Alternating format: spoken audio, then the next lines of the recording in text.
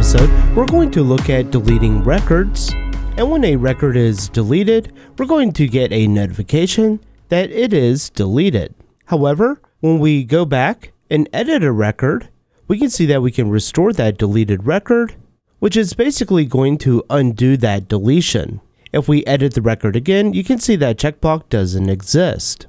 And if a record has already been deleted, it still shows up because it's considered a soft delete.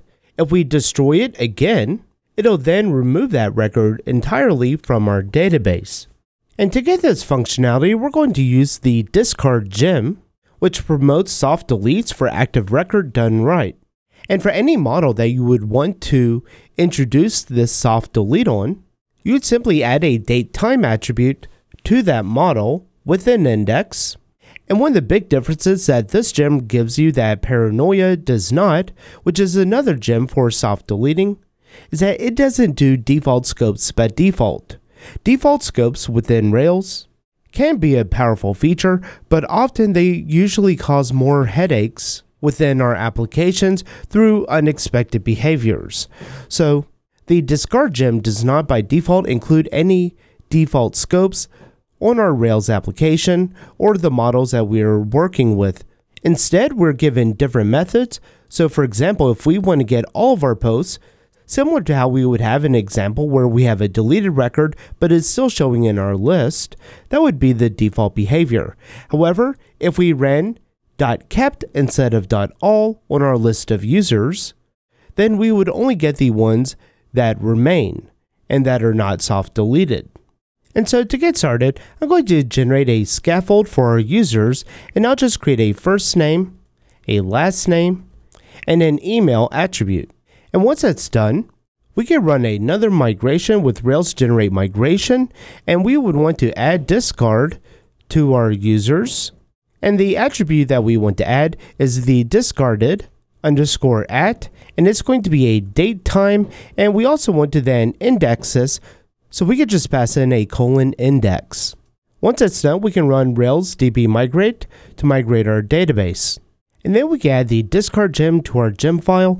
And one easy way to do that is with a bundle add and then the gem name, and we'll just add the discard gem. That'll add it to our gem file, and it'll go ahead and run bundle install for us. So if you look at the gem file at the bottom, you'll see that I added the gem discard with the bundle add command. So then in our users table view, I'll go ahead and add another column for deleted, and the method that we can use is discarded. And so we can do a check if it is discarded, meaning that we have populated the deleted add timestamp. Then we can display some kind of character, and I'm just going to do an emoji here, and then we can save that.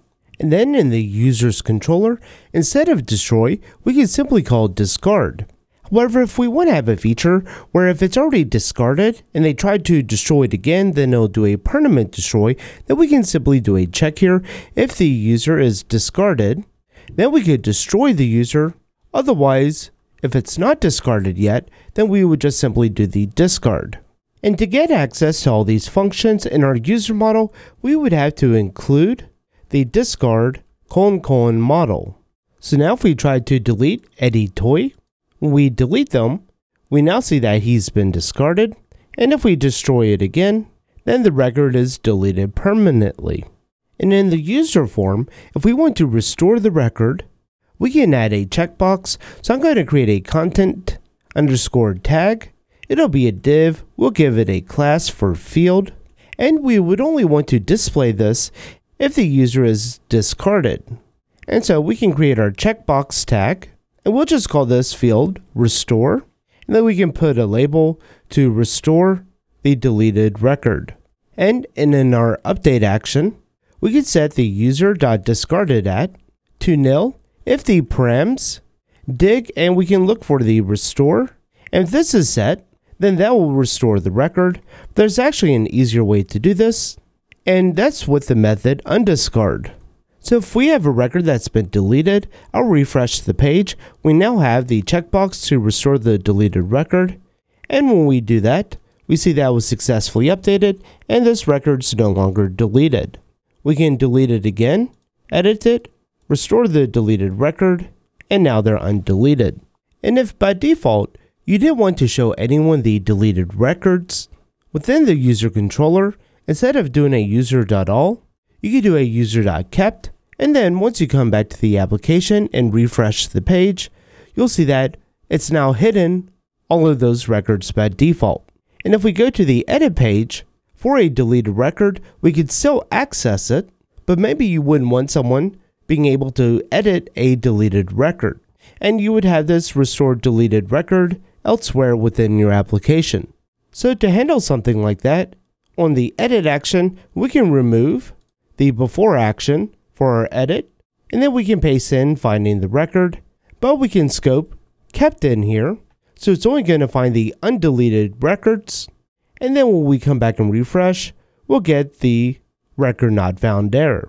Because now it is scoping in, the discarded at is null. And so if you do ever have a need within your application and you're sure that you want to use a default scope, they do have in the documentation how you can add that in.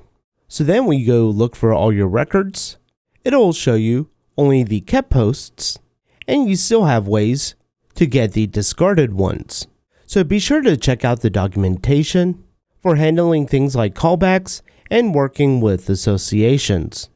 And if you're wondering why not just use paranoia or act as paranoid, they also have some logic behind this within the README, so be sure to check that out as well. Well, that's all for this episode. Thanks for watching.